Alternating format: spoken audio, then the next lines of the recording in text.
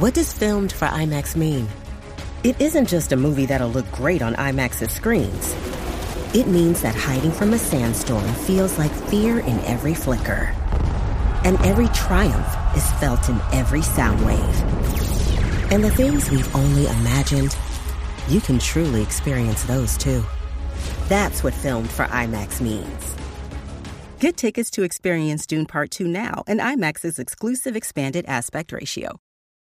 This episode is brought to you by Paramount Plus. Get in, loser! Mean Girls is now streaming on Paramount Plus. Join Katie Heron as she meets the plastics in Tina Fey's new twist on the modern classic. Get ready for more of the rumors, backstabbing, and jokes you loved from the original movie with some fetch surprises. Rated PG-13. Wear pink and head to ParamountPlus.com to try it free.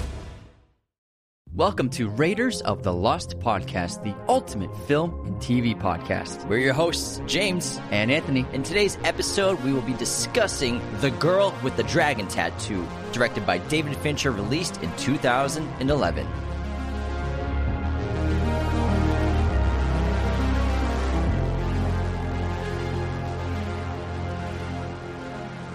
Hello, movie friends. Welcome back to our show. We're happy to be here. We're going to do The Girl with the Dragon Tattoo, which is, I think, a really underrated film in his filmography. I adore the film. Yeah, this came out in 2011 on Rotten Tomatoes. It is an 86% critic score, an 86% audience score. Dead even. Pretty rare to get that same number. IMDb, it's a 7.8. And this is not a remake of the Swedish movies, the original ones. There's an original trilogy starring Noomi Rapace, but this is, just think of it as a second adaptation of the book. It's not, we're remaking the movie for it's an Hollywood. American adaptation, yeah. Yeah, and David Fincher, one of the best filmmakers of all time. This might be his most underrated movie, maybe his most underappreciated beside like this and maybe, what's the one with Panic Room? Not Panic Room, Game. The Game. That's another underrated David Fincher movie. This one is a very long, slow burn, kind of like Zodiac. It's probably, showcases his skill as a director, showing the mundane, making it seem interesting, because of all the movies I've ever seen in my entire life, this might have the most procedural research done in a movie before. Yeah. Like in terms of like computer screens and books, documentations and books, and a lot of his movies have that. Seven and The Social Network were on computers and stuff like that. He makes it look interesting, but this one is just countless scenes of it. He does really interesting things to keep you engaged, even though there's a lot of investigation that we're experiencing as audience members. Screenplay was by Steve Zaillian, who did a bunch of his movies. Moneyball, Schindler's List, Gangs of New York, American Gangster, so excellent writer. And based, obviously, on the first book of the trilogy written by Stieg Larsson. Larsson, it's actually a pretty tragic story. He wrote the novels in his spare time as a hobby. He wasn't a full-time novelist, and he actually passed away before these books were ever published. And I believe it's his wife who obviously knew that he was writing the books and how passionate he was about them. After he passed away, she's the one who spearheaded getting them published. And so, unfortunately, Larsson had no idea that his books would be a cultural phenomenon around the world, because when these came out, it was the late 2000s and then the early 2010s. They started being published in America. Everybody was reading them. It became a sensation. And everybody loved it. And when the Swedish films came out, we saw that trilogy. So it's actually it reminds me of the author of Moby Dick passed away before Moby Dick became Herman Melville. Herman Melville before it became a sensation. Guy. And so he didn't even know that he died broke, and so he had no idea that people would love his writing. Just like Vincent Van Gogh. Yeah, exactly. Same thing with Larsson. Although I don't think Larsson was was broke, but this was just his side thing that he did for fun, and unbelievably, it became. Ended up becoming an amazingly talented writer, and the story is so unique and original and fantastic. And his characters are incredible, and the world that he built is just so fascinating. There's nothing like it, and it's a really special book series. And the Swedish films, they did the full trilogy. That is really excellent. And then Fincher, I think, made the strongest of all of the adaptations with this film. Yeah, those movies are really great, and we got a star from Noomi Rapace, who she's amazing. She's amazing. Yeah. She's in a bunch of movies. She was in the Prometheus reboot, basically, of the Alien franchise. She also was big in Icelandic film and Swedish film. She was basically most recently in Lamb. Yeah, she starred in Lamb and helped get that project made. So she's got some pull in the film industry now, which is great. And she's such an awesome actress. She's great as Lisbeth Salander. I would say that she's the perfect Lisbeth, and although I think Rooney did an excellent job in this film, but I think Numi's just. I think she was the perfect Lisbeth. I think it's because she's Swedish. She speaks Swedish. It's a Swedish movie. It's different when you have actors who are American playing Swedish characters. I think it kind of takes that out of it. Kind of like how a lot of the actors in this movie, like Stellan Skarsgård's obviously Swedish, and this is the first film in over 20 years where he actually slept in his own bed while making a movie because he's been working in Hollywood for so long. But he's from Sweden. And obviously his kids are from there as well. Good stock. Yeah, so Alexander Skarsgård and Bill Skarsgård, some good genetics going on. But he's been working in Hollywood for so long that he doesn't even work that much in Sweden anymore. But he got to change of pace because they shot this in Stockholm and in Sweden. And so I think the having actors who are either British and American, and if they're either doing a Swedish accent or attempting a Swedish accent, it maybe doesn't come across well to viewers and audience members. Like Rooney and some of the other Americans in the film, it's not completely like a perfect Swedish accent. And Daniel Craig is doing his normal accent in his voice, which is common in movies. You'll have an actor come in and just do their normal accent if it's like a film that takes place internationally. It's not that big of a deal. You just kind of accept it. That's how all American movies before 1990, if they were based in a foreign setting with foreign characters, it would just be Americans or British people in the roles, and they would just speak with their own accents, which I think it worked out because Craig is such a talented actor, and it's great. It was great to see him outside of James Bond because he was just doing back-to-back Bonds, and then he did this. And I think it actually works with him having the British accent, especially because the other accents aren't perfect. Joel Kinnaman, ironically, the only Swede the major Swede in the movie, only has one line. Besides Stellan Skarsgård. Oh, yeah, besides Stellan, sorry. And Stellan's accent, it's real. But I like how Craig went British. It might have worked better if everyone did British. I mean, I don't know. I'm not sure. Possibly not. But I think it was a smart move. He's the one who decided I'm not doing Swedish accent. That would be dumb, and I don't want it to be distracting. So I think it worked out that Daniel Craig didn't do the accent. I remember when it came out, people were criticizing him for not doing an accent and just doing his natural one. But I think for the character, spaghetti westerns, man, same thing. Once you're 5 minutes into the movie, you're like, oh, this is Mikael Blomkvist. I totally agree with this. And unfortunately, it seems like the Dragon Tattoo series, it doesn't seem like Americans would ever want it. This film grossed $240 million, which is actually a very good gross for an R-rated film, but it cost $90 million just at the budget, and the marketing was probably another $50 million. So the studio lost money. This was heavily marketed. It was all over the place. It had a huge marketing campaign. They were expecting this to be a big franchise, and to warrant the sequel, it probably needed to make $350 million. Well, they were working on a sequel, but according to Fincher, there were so many delays and financial delays that he just gave up. They didn't want to give him the money that he required for a sequel as well. So Sony never saw that as being a smart investment after the mediocre performance of this film. $240 million is nothing to laugh at, but when you invest that much in a movie, you want to get some return. Obviously, that's global. It was $100 million in America and Canada, so less than $100 million just in America. But that's good for an R-rated film. But for an R-rated film with this budget, it's not good. But also, I think it wasn't the film's fault. I think it was the studio's release date is, I think, what really affected its box office because this film came out on December 20th in 2011. Because it was marketed as the feel-bad Christmas movie. Yeah, feel-bad Christmas movie. Yeah. So it came out on December 20th, but the week before. You had Mission Impossible Ghost Protocol and Sherlock Holmes: A Game of Shadows. They had both come out that previous week. Really? Yeah. See you later, box office. So I think that especially both... This was the first Sherlock, right? Or 2011's Game of Shadows. So both those audiences, they'll eat into the audience that's going to see this film. So I think releasing it so close to those huge movies was a mistake. If they had released it maybe at the end of the year for the 31st, it probably would have done a lot better because its opening weekend was only $20 million.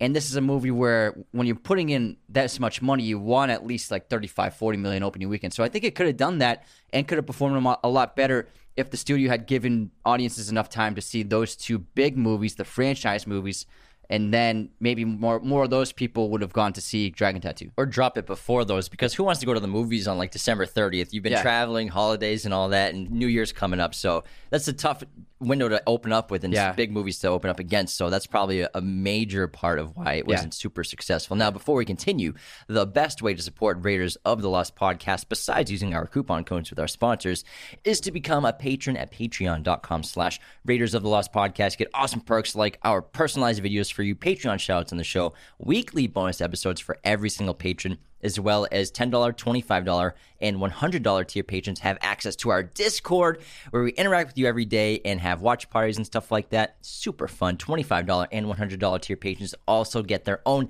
custom episode that we make for you. You pick the topic, whether it's movies or whatever. We'll film something for you specifically. We also launched our podcast masterclass online course. So for anyone who wants to start a podcast or improve their current podcast, our 22-chapter, 46 video lesson course will give you all the secrets behind the scenes of our show. The link is podcastmasterclass.teachable.com, or it's on our homepage of our website, RaidersOfTheLostPodcast.com. It's right there. Be sure to follow, subscribe wherever you're listening, hit the notification bells, leave those 5-star reviews. We really appreciate it. Now, let's get back into The Girl with the Dragon Tattoo, which does have quite a few departures from the book. Now, if you've never read the book, I'm going to just say a few differences between the movies and the books and the pros and cons that come with each of those. If you want to read the books, skim ahead like a minute. Yeah. If not, don't worry about it. And the books are great. Yeah. And slightly different from the Swedish. But I also highly recommend watching the Swedish trilogy. Yeah, Swedish trilogy really, is great. really good movies. Yeah. Now, departures from the book, hardcore fans might be a little let down with some little things here and there, but you know, it's a movie. You got to tell a story a little differently. You got to move it faster because this book is dense. It's a dense book. A lot of characters, a lot of moving parts. Pros in terms of departures from the book, the movie, we have a lot more time spent with Lisbeth. She is basically a co-lead with Mikael, which I liked a lot because Lisbeth is very fascinating. And even though she's the best character in the series in general, obviously, she is the heart of the Dragon Tattoo. Mikael gets a lot of time in the book. In the first book. A lot of his storyline. Yeah. Also, Martin, I think, is a lot more sinister in the movie than he is in the books because of the fake persona. Spoiler alert. I'm giving you a warning right now. Yeah, spoilers. Of who the villain is. Martin being the serial killer. In the movie, he's got like a very congenial, polite, even like likable personality on the surface that he uses to like offset it. But in the book, he's kind of like more an asshole. Yeah, he's more of a dick and more more reserved, and you can tell there's something messed up with him going on. I also like the change of his kill room in the movie. And this is different from the Swedish movie, too, and from the book. In the kill room, the way he incapacitates his victims is with the gas chamber in his room, which I thought was a great addition for the movie. Also, another positive pro to the departures is Lisbeth is somehow even more of a badass in the movie than she is in the books.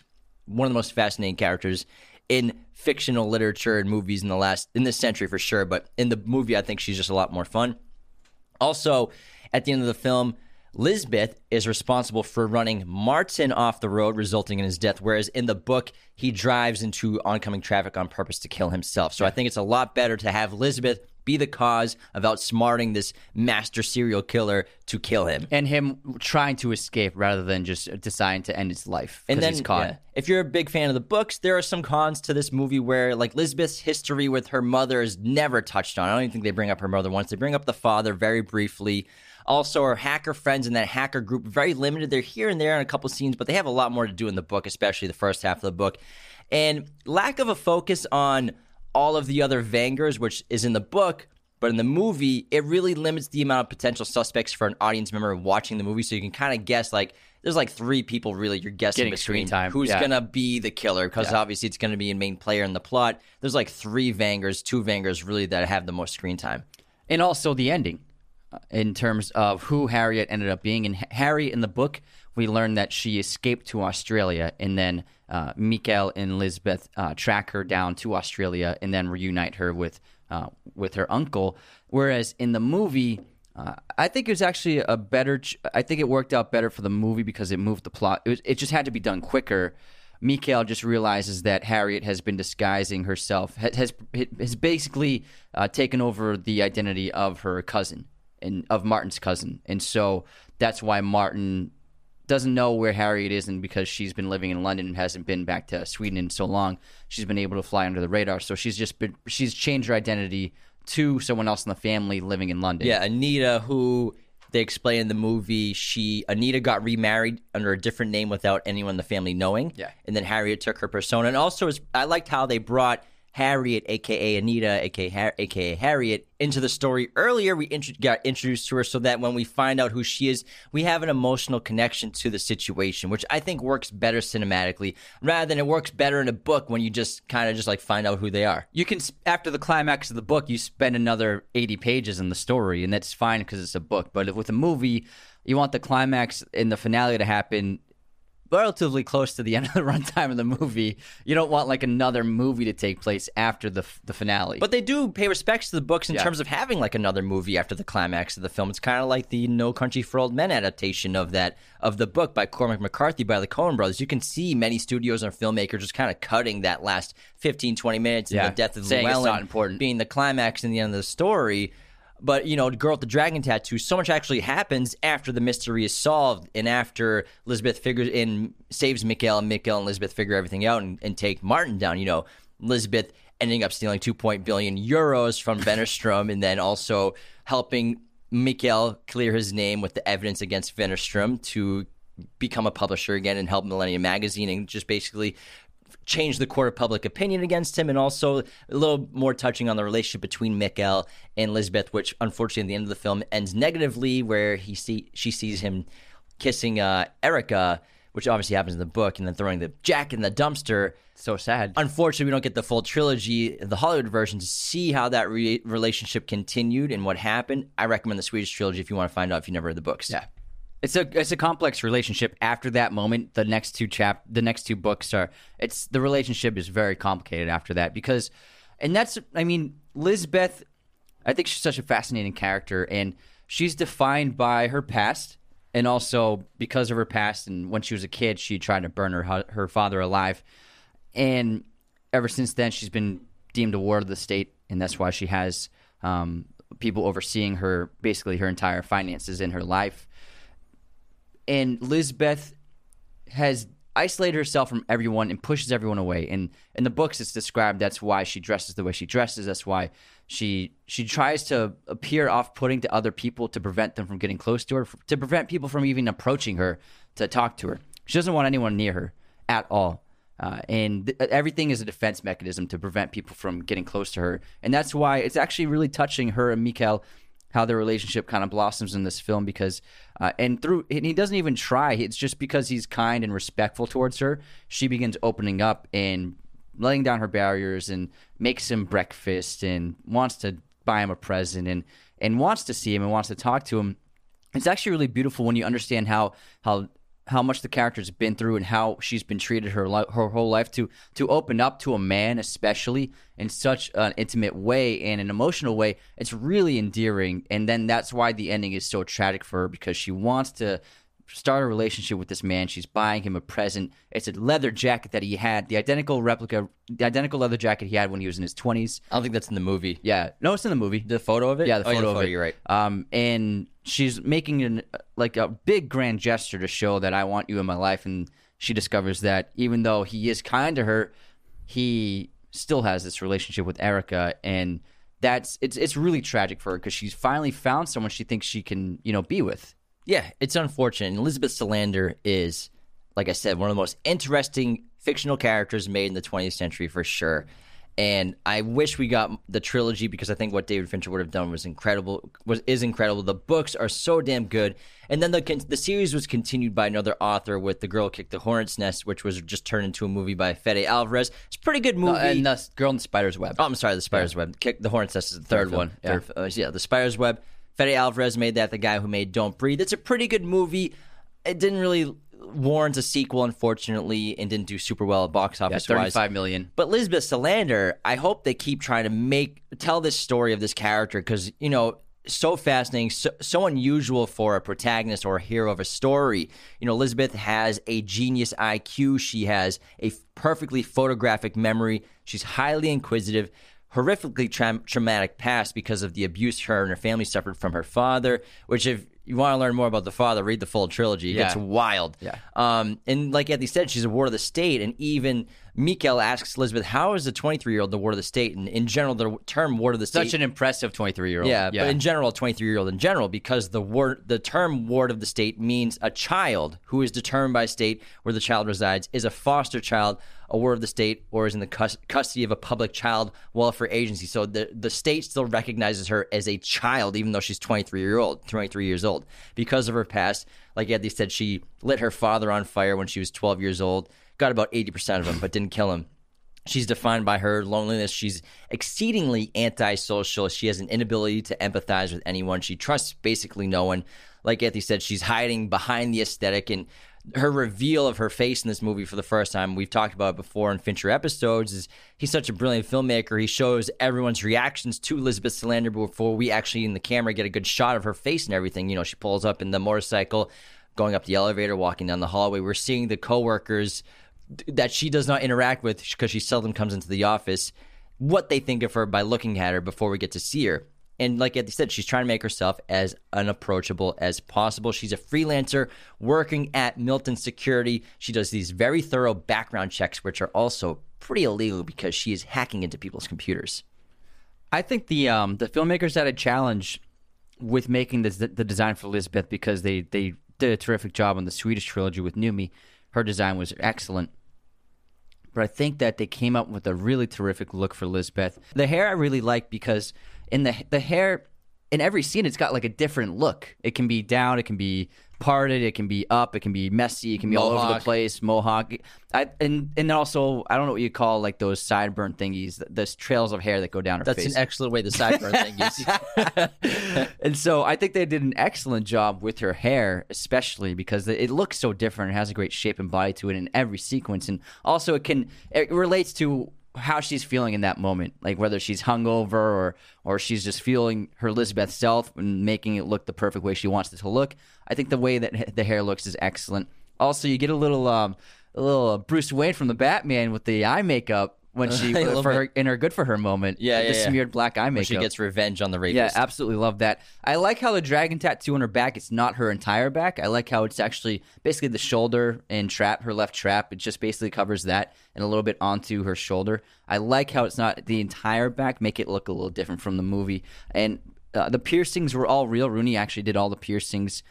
She actually shaved her eyebrows. So she really committed to this role because Rooney at the time, she was relatively unknown. Before this, she had been in The Social Network in a couple of those scenes with Jesse Eisenberg playing his ex. And then also she was the lead in the remake for Nightmare on Elm Street, which was... I forgot she was in that. That was her first major leading role in the film. Forgettable movie. No one saw that, so no one really knew who she was. Kate Mara, her sister, was doing a lot better early in her career at this time. Kate was getting a lot more roles. Well, House of Cards was really big at this time. Yeah. Kate was in that. House of Cards didn't... This was before House of Cards. Was it? Yeah, Kate was in like Shooter... with Mark Wahlberg and a couple other films. So I guess you could say that's kind of big. Yeah, it's big. It's a big Mark Wahlberg movie. Yeah. But she was in a bunch of other things too. So she was having a faster rise in Hollywood. But then this with Rooney, it really exploded her. She was nominated for an Oscar as well for lead actress, so which she deserves. She's excellent in the film. Lost to Meryl Streep. Yeah, I mean, if you're gonna lose to someone, you lose to Meryl Streep, to the GOAT for the Iron Lady. But I think that Rooney did an excellent job, and she was very involved in the creation of the look of the character, and I think they really nailed it. I think they did something that was true to the book, but also strayed away from what they did in Sweden, because you don't want to duplicate that at all. And I really like the clothing. I like the moth-eaten clothes she likes to wear, and the "fuck you, you fucking fuck" shirt. I think that's like a legendary shirt now. I get that. Yeah, it's excellent. And I really like the aesthetic they created for Lisbeth. Yeah, like Eddie said, the piercings are all real. Multiple ears, eyebrows, nipple piercings. And after filming, she had the ear, nose, eyebrow, and lip piercings removed. However, she kept the nipple piercings in case they were going to do sequels, because she said, if I'm going to do more piercings again, these are the ones I don't want to do a second time, because they're supposed to be everybody would have heard is very painful. Ouch. And also, although David Fincher had not requested it, Rooney Mara decided to lose a substantial amount of weight in order to give her character of Elizabeth a bony appearance as described in the books. She got so used to dieting during the shoot, if you want to call it dieting, that Fincher had to encourage her to actually start eating some more food because she probably, like in the movie, when the officer asks, like, when was the last time you eat? She thinks it's a slight against her. I have a high metabolism. Yeah. But he's just like, no, it's because you're going to puke when I show you these photos. I love that scene. And Lisbeth was I think maybe the hottest role for years because the book was a sensation. So I think every major actress wanted a chance to play this role. And there's a huge list of actresses who were considered for Lisbeth Salander: Carey Mulligan, Elliot Page, Kristen Stewart, Natalie Portman, Mia Wasikowska, Keira Knightley, Anne Hathaway, Olivia Thirlby, Emily Browning, Ava Green, Scarlett Johansson, Sophie Lowe, Sarah Snook, Léa Seydoux, Emma Watson, Evan Rachel Wood, and Katie Jarvis. These were all actresses who were either offered the role or they were rejected by David Fincher in the studio. Ultimately, Rooney Mara won the role. Scarlett Johansson was the studio's first choice. They wanted her. And David Fincher, I read an interview where he said Scarlett gave an amazing audition. I mean, she's probably the most talented in the entire list. Yeah, she's an excellent actor. But David Fincher said, and you can understand his point, he said the difference with Scarlett Johansson and Rooney Mara is Scarlett, for audiences, they can't wait for Scarlett Johansson to take her clothes off. That's what he said, and that's why I didn't cast her. Whereas he said, I think Lisbeth is someone where she's not supposed to be like voluptuous and like physically super attractive for a lot of people when they see her. So I think that going with Rooney Mara for that reason, who is a very beautiful person. Yeah, very beautiful person. But they're beautiful. They have differences, you know. And I think he was like, we can't have someone who's curvy, voluptuous, and also already a sex symbol and a sex icon. We need to go with an unknown actress who suits the part of the written version of Lisbeth Salander. So I understand why he rejected Scarlett Johansson, although I read Scarlett really wanted the role. She would have been great, but I think Rooney was a perfect casting for the role. Oh, I agree 100%. There's some other great elements to the film outside of characters that I think are great. For sure, Trent Reznor and Atticus Ross, who do all of Fincher's music for his films, I think them doing the Immigrant song, the cover of the Led Zeppelin song with Karen O is so great. And then their score, it's just haunting. The tinkering bells and the ambience, but also it gets erratic and loud at times, like very loud, especially when there's a lot of intense things going on. The Nine Inch Nails shirt is a really cool cameo that one of the hackers is wearing because that's their band, Nine Inch Nails. I also love the opening sequence. You know, Fincher always has these really interesting opening sequences, and this is kind of just like a trippy James Bond-y opening sequence because it tells the story of the trilogy. And according to David Fincher, the opening title sequence of the movie is a sort of primordial sort of tar and ooze of the subconscious of Lisbeth, sort of her nightmare. Now, Tim Miller and his design studio, Blur, made the opening sequence. And according to Tim, after Fincher asked him to do it, Fincher said, "All I'm asking you to do is reinvent any expectations of what a title sequence could be." Their goal was to tell the story in a 2.5-minute opening that would foreshadow the entire trilogy. And according to Miller, like Mission Impossible. Yeah, basically, it was Mission Impossible and James Bond opening for sure. And according to Miller, David had a very precise idea of what he wanted, but he points you in a direction instead of pushing you in a direction. And if you thought the opening credits appeared inspired by those starring a certain James Bond spy, you'd be right. The first time we talked about it, he said, "Imagine James Bond if he was a 22-year-old bisexual cutter." That's a quote from David Fincher, and that was supposedly his vision for Lisbeth Salander, the character. And this opening sequence, it's really exciting. We have the song that they produced, the Led Zeppelin cover, the Immigrant song going the whole time. It's just out. It's very dark, and there's like black fluids everywhere. And according to Com Arts, a total of 252 shots are included in the 2.5-minute clip, and each cut lasts fewer than 24 frames. The sequence was built entirely in computer graphics so that each event could be viewed from multiple camera angles, offering the best compositions, vantage points, and extreme close-ups. The final clip used 3D scans of the film's leading actors, along with elements designed and modeled for the film. The most technically challenging part of the project was adding computer-generated fluid simulations to nearly every element in the spot. Black Dream Ooze was the unifying element that established the look of the piece, and it floods, drips, clumps, spurts, and pours in and around everything. The computer simulations required to build such realistic-looking liquids were complex and took hours and hours, sometimes days, just to run. The sequences were then carefully lit in CG to look as if they had been filmed in live action. So Tim Miller in Blur, they actually have worked with Fincher in the past. He did the CGI effect, the sequence in Fight Club of coming out of the trash can. Oh, that's cool. So coming in the opening, going from through like so the microscopic, kitchen, the gas. Yeah, that stuff, and also the coming out of his trash can with all the different branded trash in them. So he did those as well. So him and Fincher have had a working relationship for a long time. And Fincher, speaking of CGI, once again proves that he, along with like Scorsese, are just a couple of the best users of CGI and green screen, because this movie has a lot of CGI and it has a lot of green screen, but you wouldn't know it. Just like Gone Girl, just like a couple of his other movies, there are many shots, like there's a shot of the train that's definitely CGI. A lot of the city shots, especially at night, are CGI, and also enhancing the backgrounds because Sweden is so dark during this time of period, so they had to brighten up sets and even help build sets in post with CGI. So there's actually an insane amount of CGI that you wouldn't even see because he hides it and disguises it so you don't know it's even there. One of my favorite shots of the movie is a green screen shot of after Martin crashes in, it gets and sets off that furnace and just burns alive, and then Lisbeth is standing there with the gun. He does this great shot of the back of her hip, and she uncocks the gun, and then the fire is burning behind her. That's on a green screen. He filmed it, but it looks great. So he's always blending in CGI and green screen throughout his films and lacing it here and there and sprinkling it, and you don't even know it's there, which I think is really terrific. This is actually a funny bit about the motorcycle chase because they filmed the tunnel scene there's one shot of Lisbeth speeding through the tunnel past those cars when she's chasing Martin, and they filmed that in Sweden, but the footage ended up being way too shaky, so they had to do it again, but in LA, because they couldn't go back to Sweden. So just the way they got around making it look like Sweden was they just had all Volvos inside the tunnel, and then that made it look like it was Sweden.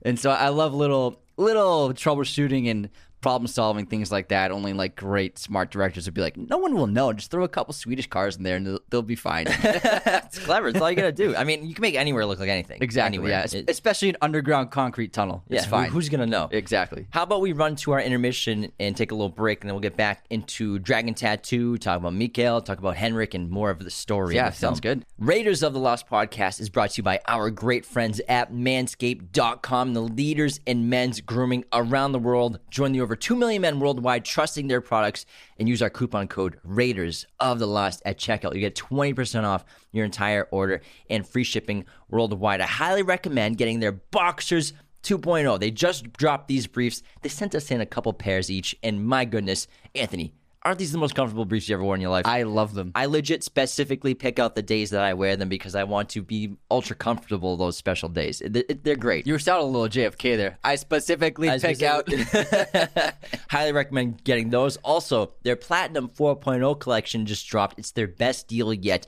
This entire package includes the Lawnmower 4.0 trimmer that we've been talking about for over a year now. This thing is a rocket ship for your grooming needs. It has a built-in light, 7,000 RPM motor. It's skin safe to the touch, waterproof. You can legit use this in the shower in the dark and have a wonderful time. The Weed Whacker ear and nose trimmer, body wash, 2-in-1 shampoo, conditioner, deodorant, anti-chafing, ball deodorant, ball spray toner, boxers, and a shed travel bag. I highly, highly, highly recommend right now or later today, go to manscaped.com. Get all sorts of fun products. You got to start grooming up, get yourself cleaned up. Use our coupon code Raiders of the Lost at checkout. Don't forget that. It's really important. And you'll get 20% off and free shipping worldwide. And if you have even more time later today, you can head over to our other amazing sponsor, movieposters.com, and get yourself a bunch of movie posters with an excellent deal. Use our special promo code Raiders10 to get 10% off your order today. They have a gigantic selection of pretty much every movie and TV show imaginable, as well as all sorts of sizes, framing, and backlighting. So whatever your poster needs are, movieposters.com has you covered. You can get everything from your favorite superhero film, your classic movies, foreign films, TV shows, whatever your heart desires, you can get it at movieposters.com. And don't forget to use our promo code Raiders10 to get 10% off your order today. All right, let's begin our intermission and start with the movie quotes competition. You ready? Yeah, I'm ready. All right, listen. I'm listening. I'm about to do to you what Limp Bizkit did to music in the late 90s. What did they do to the music in the late 90s? They revolutionized it. Oh, yeah. I don't know. Deadpool. Oh, good quote. I think he's about to murder somebody. Yeah, kill some break stuff. Yeah. No, because like Limp Bizkit is kind of trash. We loved it when we were 13. Yeah, it's great. When we were 13. Fred Durst was so cool. Yeah. Okay, here's my quote. Such a waste of talent. He chose money over power. In this town, a mistake nearly everyone makes. Money is the McMansion in Sarasota that starts falling apart after 10 years. Power is the old stone building that stands for centuries. I cannot respect someone who doesn't see the difference. It's a great quote. I have no idea where it's from. That's House of Cards, Frank Underwood. Claire. It was yeah. It's a great quote. It's from the pilot. Ah, gotcha. Kate Mara. All right, movie pop quiz time. No, it's No, Kate Mara's in the show. Oh yeah. And Robin Wright Penn. Yeah. That's right, Robin Wright too. Yeah. And Joel Kinnaman. Anyone else you want to throw there? And Mahershala Ali. That was my quiz question. What other Dragon Tattoo actor was in House of Cards besides Robin Wright? Man. I got another one I can do. All right, my movie pop quiz. I'm an idiot. We all know. Now, Rooney and Kate Mara, the sisters, are both NFL football royalty. They're the granddaughters of the owners of 2 NFL franchises. What are the teams? The Pittsburgh Steelers and the New York Giants. Correcto. The Mara's father's side co-owns the New York Giants, while their mother's side co-owns the Pittsburgh Steelers. So they grew up just football royalty. That's yeah. Must be nice. What's your movie release year though? Oh, I skipped that. I'm so sorry. So sorry. I was so excited to get to the pop quiz because I told Anthony. Want me to do my quiz now? Yeah. Okay. Before we start filming, I'm like, Anthony, you have a great pop quiz question. All right.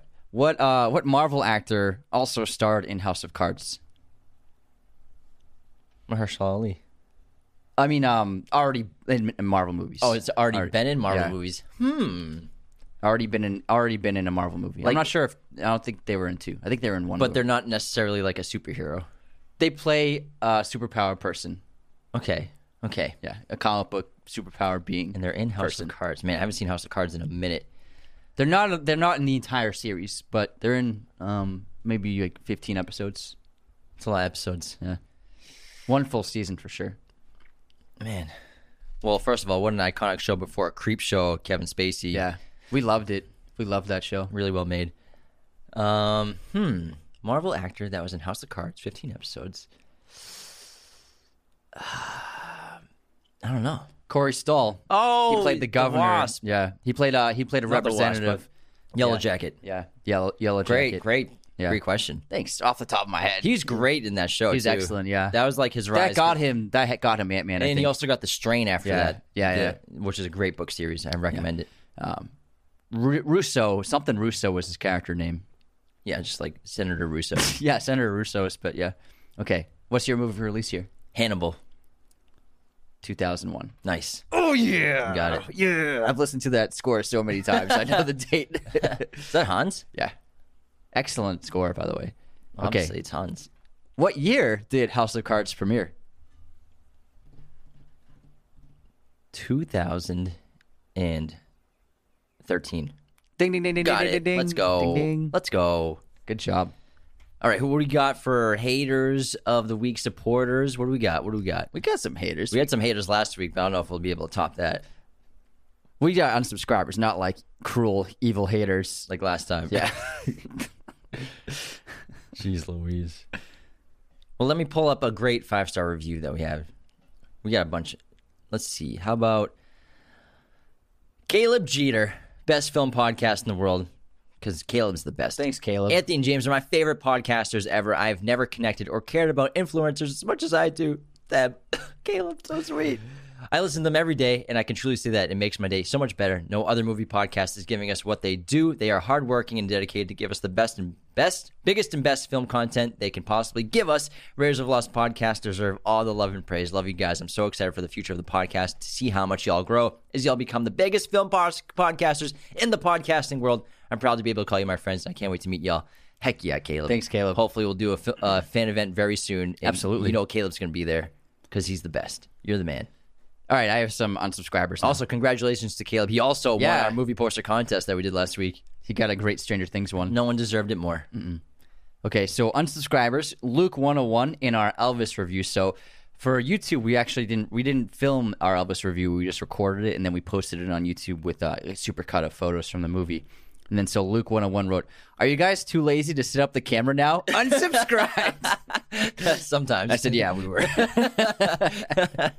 a lot, man. And then Cornflake wrote, "Didn't recognize that there's another excellent Elvis movie with Kurt Russell starring Elvis. Unsubscribed." All right. Our Godfather shout out. Godfather shout out. Who we got? Angie Ramirez. Angie! Our great friend Angie. She's been a huge supporter of the show. She's joined our Patreon as a Godfather. She also has her own podcast, Tell You in Person, which is excellent with Eileen. We love that show. So if you want to listen to that, go head over to their social media pages, or you can find them on Spotify and Apple. Tell You in Person. Excellent podcast. Angie has chosen Giant for her review, which was James Dean's last movie, which he was nominated for an Oscar. Wow. Yeah. It's a great film. Excellent. Good Western. Angie, thank you so much for all the support and the kindness and the generosity. Angie, she's the sweetest. She's awesome. She's a sweet, wonderful person. Thank you so much. We're happy to have you on our membership and part of our Patreon team. We love interacting with you, having you on the Discord and in all of our group chats. You're the best. On this day in film history, today is July 18th. In 1959, The Nun's Story, starring Audrey Hepburn, premieres in Los Angeles.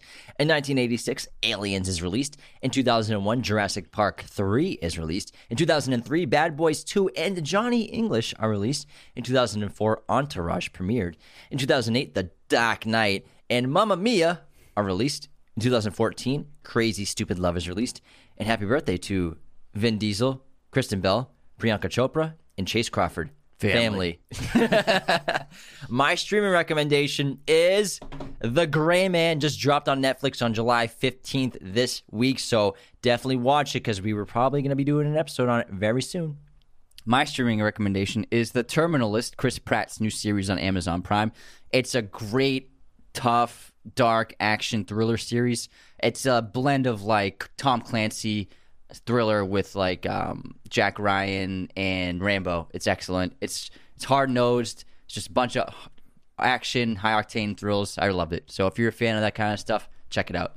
Now back into The Girl with the Dragon Tattoo from 2011. Indeed. We talked about Lisbeth plenty, and we'll get to her in a little bit more. No, we can't talk about her ever again. But I think the greatest strength of this movie is the relationship between Lisbeth and Mikael.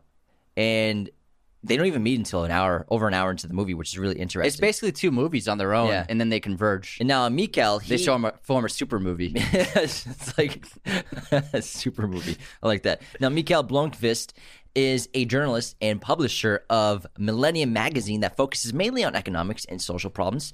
He is described as being a semi-celebrity in Sweden, a status which is obviously boosted in the opening of the film, where the public inquiry of Swedish entrepreneur that he had in his magazine becomes a scandal of Hans-Erik Wennerström after Mikael gets sued for libel and defamation from Wennerström, and this has a huge impact on Mikael's not just court of public opinion, his magazine, which is doomed to go bankrupt, Millennium. He is incredibly stressed out. He's lost all of his money from it. It's just basically the worst problem he could have ever imagined in his life. And ironically, he was basically set up by Wennerström to fail and to have the defamation against him. But fortunately, Lisbeth, at the end of the film, and we learn more about later on in the trilogy, helped uncover the truth that Mikael was right all along. I've always loved Daniel Craig, but when I saw this movie, I was like, wow, he is really an amazing actor. He's the glue of the movie.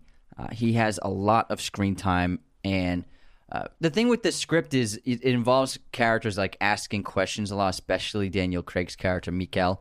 And if with a less talented actor, so many questions that can sound like kind of fake and not that real or authentic, but he manages to a lot of this mundane dialogue, and it's tough to say questions so often as an actor, but he makes it feel so real and authentic and true, and it really made me feel like this guy is an amazing actor. And he also commits completely. Like, he did so much stuff in this film physically. Being tied up in the kill room He actually did that, and they really did choke him, and they really did suffocate him with the plastic bags. So, like, just the fact that James Bond, this guy who is making millions and he's like a huge star, he doesn't have to do this stuff, but he's like, I'm willing to do whatever David Fincher wants me to do.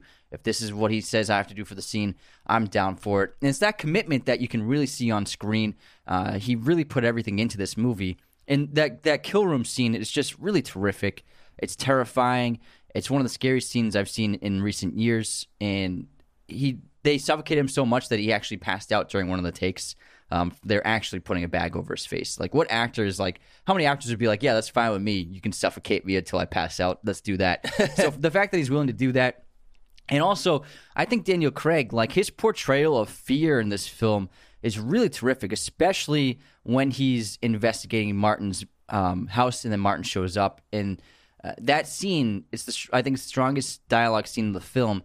And the way that he's eliciting fear is so fantastic and so realistic. I was just blown away. I felt like he was really going to die. And like one of my favorite moments of the film is when he's tied up and hanging, and then Martin hands him the glass of scotch. He's like, "Yeah, you dropped yours. It broke." And then Daniel Craig just takes the glass and he just looks down at it. But he's like, he gives this look like, I'm dead. This is it. And it was like, I was like, that he's so in it. I totally believed it. Yeah, even in the kitchen, he looks so terrified. And he's trying to hiding it. Yeah. But Danny's such a great actor. Danny Craig, kid. He's so awesome and incredible. And, you know, do you see the hopelessness to actually leave his body? Like, he knows he's going to die. It's incredible. Yeah. Henrik Wenger, played by the late and great Christopher Plummer, used to run one of the largest industrial firms in Sweden, and that's now what Martin Wenger is in control of. He coaxes Mikael to investigate this over 40-year mystery of his missing niece Harriet, who disappeared in 1966 when she was only 16. And Henrik knows and assumes in his heart that she was murdered because there's no way she could have left the island at the time when there was the parade, the autumn parade, the car accident on the bridge. The the current on the water is too great, so even if she drowned or something, they would have found her. That there's no way she could have disappeared from the island. And he coaxes Mikael because of Mikael's financial issues.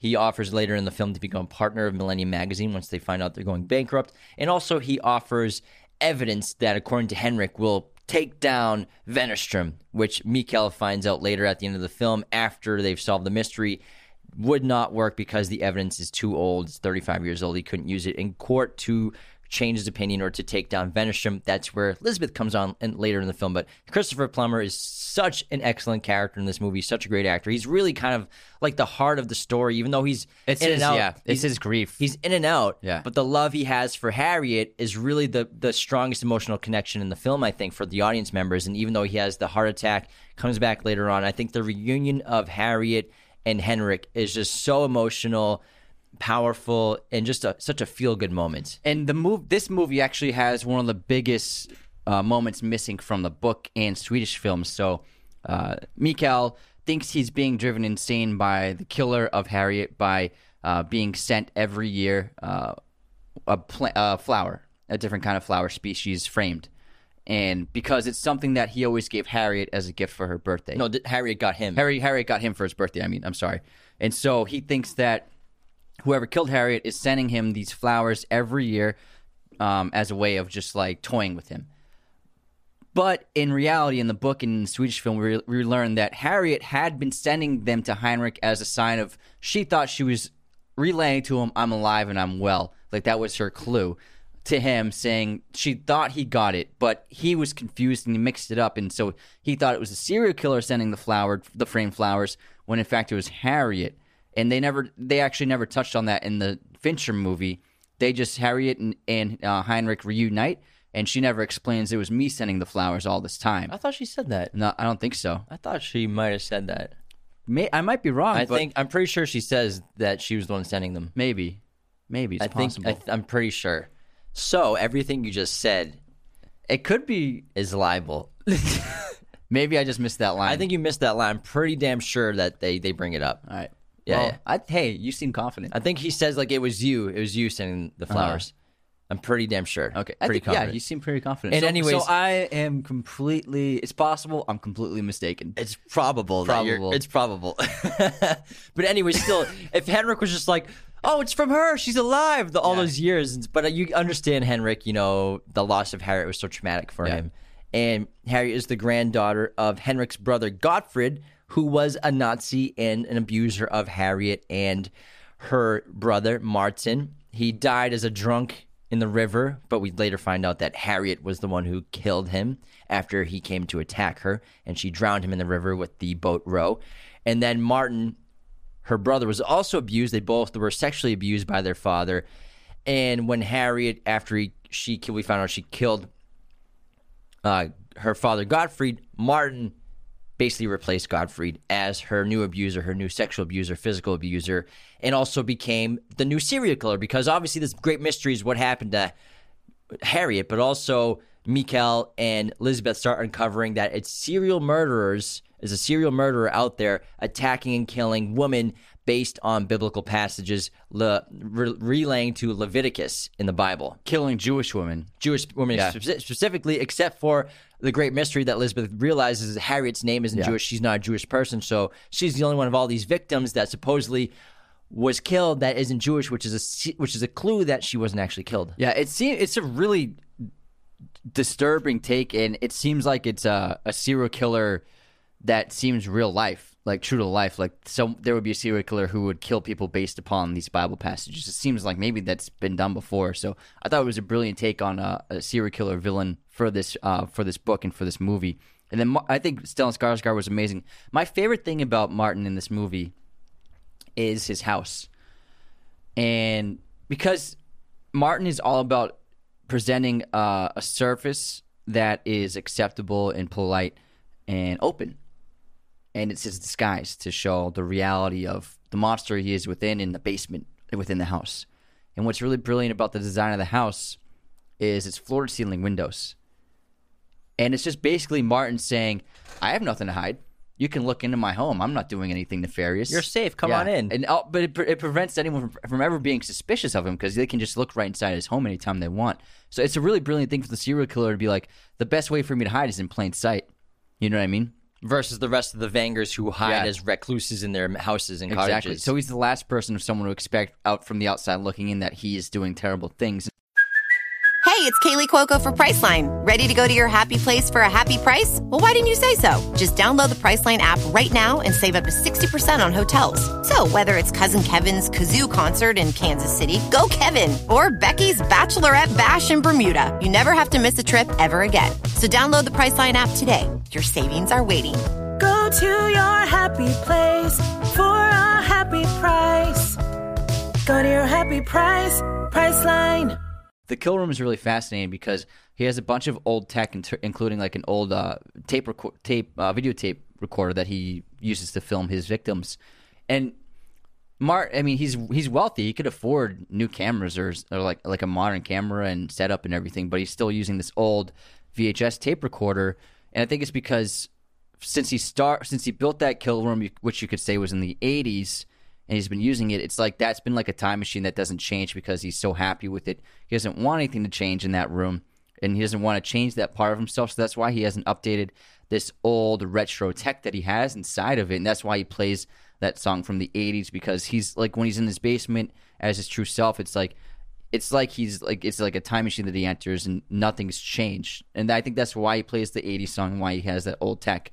And yeah, Stellan Skarsgård, such a great actor. He's great as villains. He's played a few tremendous ones. Quite a few, yeah. Baron Harkonnen most recently was awesome. And then I think Martin is one of his best roles too. The serial killer, like Anthony just said, hiding in plain sight. And then his kill room is just so creepy, but also kind of clever and brilliant. It's soundproofed. It just feels sterile.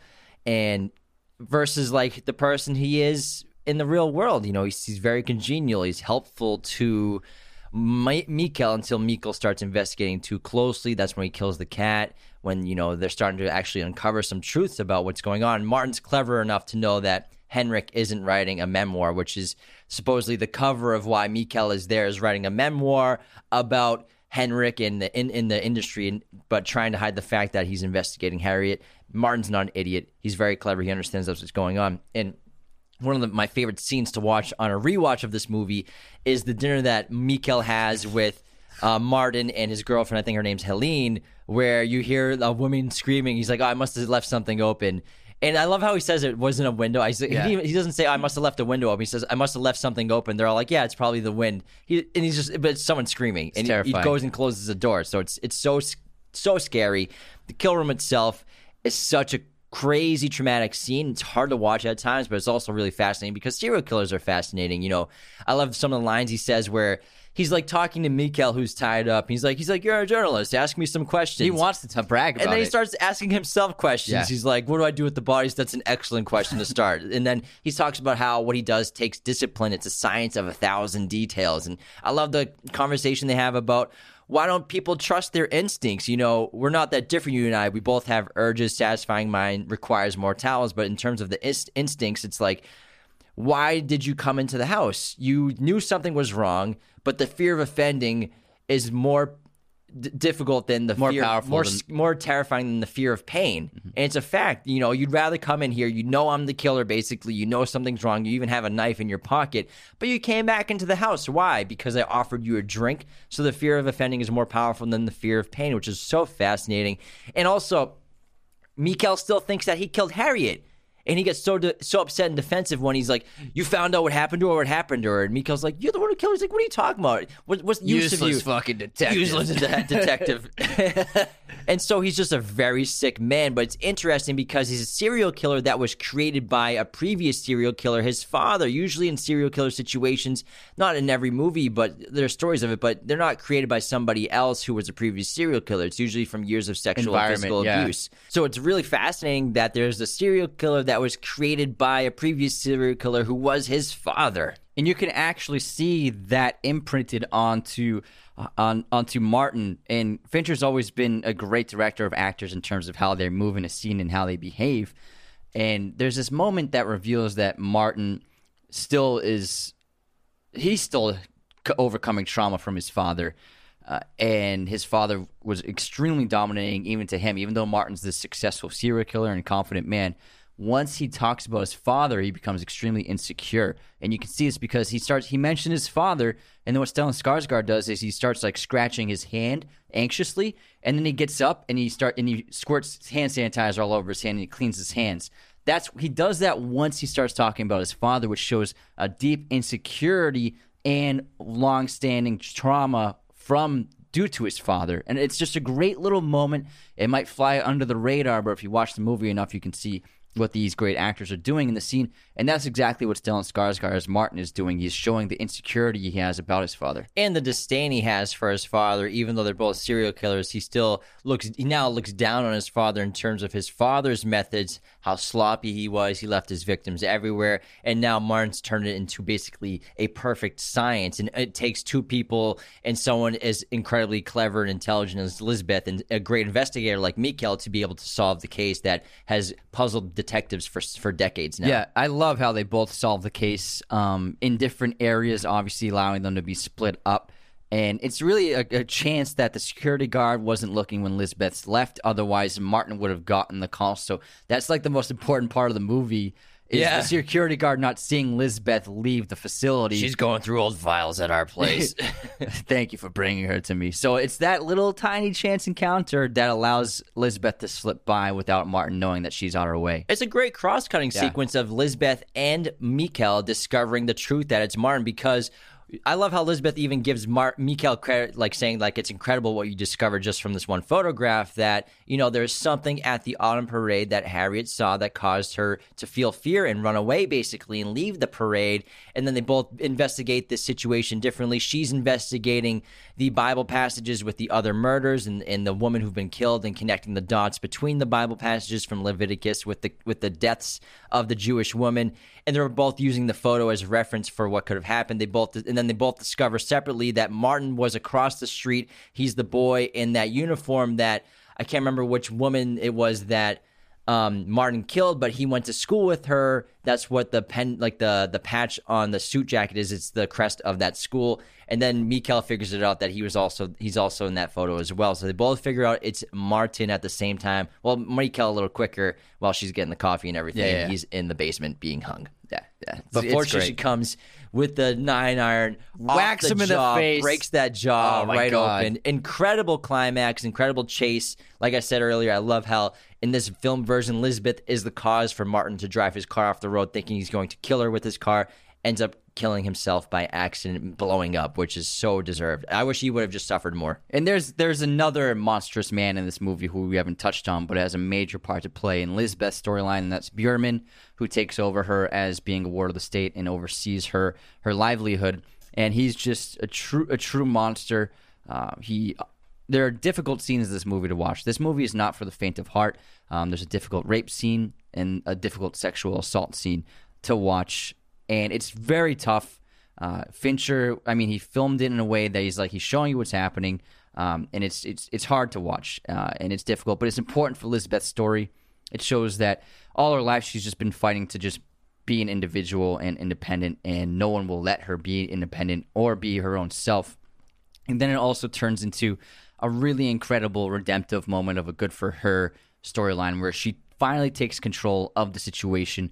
And she tattoos Björman's chest and basically controls him now. It shows her turning the tables on her abuser that we've seen in great films like Tarantino films of the victim turning the tables on the abuser. It's a really terrific storyline, and Rooney Mara did an amazing job with it. Yeah, it's hard to watch. Yeah. And this guy is despicable, horrific, and he's even more of a pervert and disgusting than she even could dream figured, because she very cleverly brings the pocketbook on the second visit where with the secret camera. She's like, I thought you were just going to make me give you a blowjob again, which was as disgusting and horrible as it could have possibly been. But I misjudged how sick you are of a human being, and he forcibly rapes her, and then she does the exact opposite and rapes him with the metallic freaking dildo and kicks it into his ass, and it's so disturbing and disgusting, but at the same time you're like, he deserves let's go. He deserves everything. Tattoos I am a rapist pig on his chest, which is so deserved as well, and she wants him to feel fear for the rest of his entire life and doesn't deserve to ever be with anyone ever again, whether it's consensual or not. And it's terrific that she finally took control back of her life. It's really important because for her character. She's a ward of the state. Even the state is failing her. The government's failing her. She had a good situation with her legal guardian. Unfortunately, he had a stroke, and she was the only person that she had feelings for and could trust, really. And now she's being taken into the government control again by a horrible person. You can assume she's had legal guardians pretty close to this guy. If it wasn't sexual abuse, it was just horrific behavior or just mistreating her in general. And unfortunately, the guardian she had before had the stroke, and he was just a kind man who she really loved. You get more of him in the book. Yeah, there's a lot more of their relationship in the book and how that playing chess has been a commonality in their lives, a regular practice. And Björman, he's just like a true sociopath because he acts like he's not doing anything wrong. He's like, "Do you want to ride home? I can drive you home." It's no terrible, problem. horrible. And then he's like, when she comes unannounced, he's like, "Oh, hey, come inside. Like, how are you? How are you? Are you fucking kidding me?" It's unbelievable. He's such a horrible psychopath, just as bad as Martin. And just like the actual title of the movie in the original book of the Swedish film, it's called Men Who Hate Women. That's what the title is. Oh, wow. And they changed it to The Girl with the Dragon Tattoo for American adaptations of the books and the novel in the movie. So the original title for the series of the first book is Men Who Hate Women.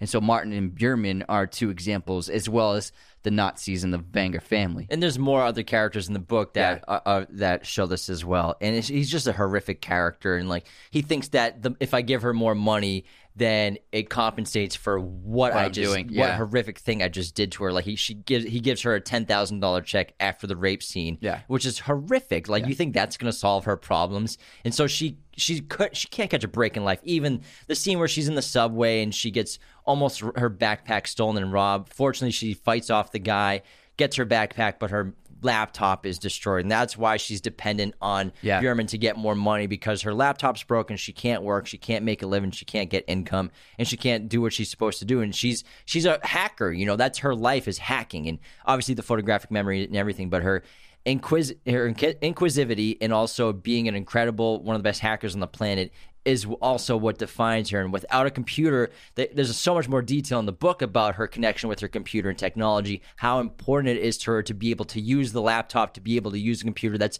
basically part of her being, is being on a computer. Yeah, she's such a great fleshed out character, so interesting, because the hackers in movies, they've always been the cliche of like some punky young kid and he's like drinking like a Red Bull eating and Hot like, Pockets and like talking to a government agent like they're an idiot and just like, I need blah blah blah blah, and then I can do it in 2 minutes and then that's it. And like that's hacking in movies for fucking 30 years, and it's just like it never feels realistic. But then I think a movie like this shows like what that culture is like, what these people are like, what they're like, seeing their homes, and how it's like they don't really care what they eat. They just need fuel to keep typing, basically. So it's Red Bulls and junk food and sugary snacks, and that's like basically what they eat and drink, because they're just like up all night at all hours. And I think they did a great job of probably accurately capturing the culture of what hacker life is like. Yeah, they're recluses. They're probably all socially dependent and antisocial, probably just like Elizabeth Salanders. They spend 20 hours a day on a computer, so they can't be like a person who like is super sociable and very friendly and just like mainstream. Mm-hmm. They do a decent job of showing how great she is at hacking sometimes, like in terms of seeing Wennerstrom's screen and stuff like that, him sending emails. But like it goes into way more depth and detail of how incredible of a hacker she is in the book, so which I highly recommend. It's really cool how they talk about it. Mm-hmm. Other than that, this movie does have some very funny moments. I think the cat is hysterical. Scenes are great. So funny. Unfortunately, the cat gets decapitated and his arms broken in half. Which is really unfortunate. But there's some great comedic moments and lines here and there between Mikkel and Henrik and Mikkel and Lisbeth, and their relationship is very sweet. You know, when he's the first person, he's the first person she's ever let basically open up into her life and connect with. The sex scenes are realistic. Mm-hmm. They don't feel like Hollywood movie sex scenes. They seem like authentic. Yeah, they do. Yeah. They're having sex and she's like about to have an orgasm and he's like, you know what? I just thought of another possibility. She's like, hold on 1 second. Hold on. He's like, another possibility. What if Anita is Harriet? Other than that, I think we kind of pretty much covered a lot of stuff. Yeah, I love the movie. It's a dense movie. It's terrific. And you know, it's Fincher.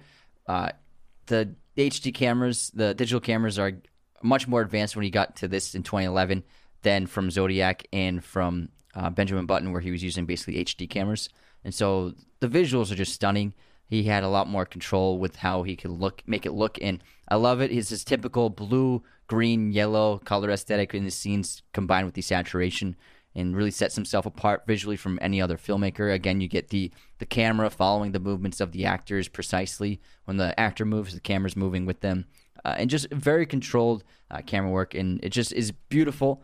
No one makes movies look the way he makes them look. Yeah, they're great. I actually have a really cool fun fact about this movie. Let's hear it. So it better be cool. Actor Michael Nyqvist, who I believe passed away. Yeah, he died a couple years ago. You would recognize him from John Wick. He's like the guy's father in the first one. Yeah. He's like the mafia dad. He tells the boogeyman story, the Baba Yaga story. He plays Michael Blomkvist in the Swedish versions. And while filming a scene in the diner for the American version of The Dragon Tattoo, the cast and crew were surprised to find out that Ellen Nyqvist, daughter of Michael Nyqvist, was working there as the waitress. This is when Mikkel goes to get the sandwich and coffee in the first act of the film. And so after finding out, they wrote in a few extra lines for her to say, and they allowed her to interact and be an extra or an actor on the scene with Daniel Craig. That's a cool fun fact. So that the waitress is actually Michael Nyqvist's daughter. I have some cool fun facts, too. Do you want to maybe hear them? Can I hear fun, cool facts first, or do they have to be cool, fun facts? I can do fun, cool facts. All right, do fun, cool facts. All right, so there's a sequence where Daniel Craig he catches a water bottle that fell off the top of the fridge. Oh, yeah. That was unplanned. It was an accident, but Craig, just being like a great actor, just kept it in the moment and stayed in character, caught it, and this just continued on the scene. And then David Fincher kept that in the shot. All that James Bond training, choreography, and fighting. He's probably got reflexes. Great reflexes. Yeah. Two of the movie's main taglines for the posters went, "Evil shall with evil be expelled," and also, "What is hidden in snow comes forth in the thaw." These are actually old Swedish proverbs. Stellan Skarsgård told these proverbs to David Fincher during production, and Fincher liked them so much and he thought they fit the story perfectly that he made them taglines for the movie on the posters. Can I correct your pronunciation? It's Proverbs. Proverbs. Yeah, Proverbs. A lot of people are probably like, did you say Proverbs? See, I'm Italian brain right now. It's all okay. Also, Noomi Rapace has such a beloved and well-received performance as Elizabeth in the Swedish trilogy that many wanted her to play the role again for the American adaptation, but she turned down the offer, saying that she already played the character in 3 movies and she was done with it. So I wouldn't want to do the same thing in 6 movies either, unless you're Marvel and you're getting paid big bucks. Both the main characters of this movie, Mikael Blomkvist and Elizabeth Salander, they don't appear on screen together until 76 minutes into the film. So well over an hour into the film's runtime. That's why when they finally meet and they have the team up, it's just so rewarding. Yeah, it's great. I love when they're together every scene. The Girl with the Dragon Tattoo was shot over a period of 160 days, which is a lot. The reason for this was because while they were shooting in Sweden, the lack of daylight prevented them from shooting for hours on end. And so, especially for on-location exterior sets, many of the sets actually required lighting several days beforehand before they even started shooting because they had to get enough light set for each set they were working on. So that extended the shooting time. To compare 160, Fight Club took 132 days to shoot. Joel Kinnaman, a famous Swede and American actor, appeared in a role in this movie, in a basically non-speaking role. He played the character Krister Malm, who actually has a much larger role in both the second and third books, which is why a high-profile Swedish actor took the role. He thought it would be a big franchise-building role. He'd have more to do in the second films. Unfortunately, they never got made. Yeah, so Joel Kinnaman, rising star at the time, was basically an extra in this movie. He's in one shot and he just says like 3 words. He's in 3 shots, but he says, you hear one line he says, you got to get that phone call in your office to Erica. That's all you hear him say, but he's in the background of like 3 or 4 other shots. Oh yeah, let's not forget about Robin Wright as Erica. Yeah, Robin Wright Penn's great. Incredible actress. Robin Wright, she's so great. And obviously Erica, she's an American actor, does a Swedish accent, and she's tremendous, obviously. While prepping for the kill room scene between Martin and Mikael, the crew and producers found themselves wondering what kind of music should Martin play when he presses play on the stereo. They didn't have anything in mind, but Daniel Craig, according to David Fincher, Daniel Craig, to give him credit where credit's due, immediately sat up in his chair and said, "Orinoco Flow," which is the song they ended up using for the scene. They thought he was having a stroke, and no one knew what that meant because they had never heard of that song, but Daniel Craig pulled out his iPod, played the track for Fincher, Skarsgård, and writer Steve Zalian, and they couldn't stop laughing and thought it was perfect, and it was, quote, the greatest thing for a serial murderer to have this music playing as he kills people. Creepy stuff. All right, that wraps our episode on The Girl with the Dragon Tattoo, directed by David Fincher. Thank you so much for tuning into this episode. Be sure to become a patron at patreon.com/Raiders of the Lost Podcast. Don't forget to check out the Swedish versions as well. Great trilogy to complete the franchise of the original trilogy of the books. Recommend it so much.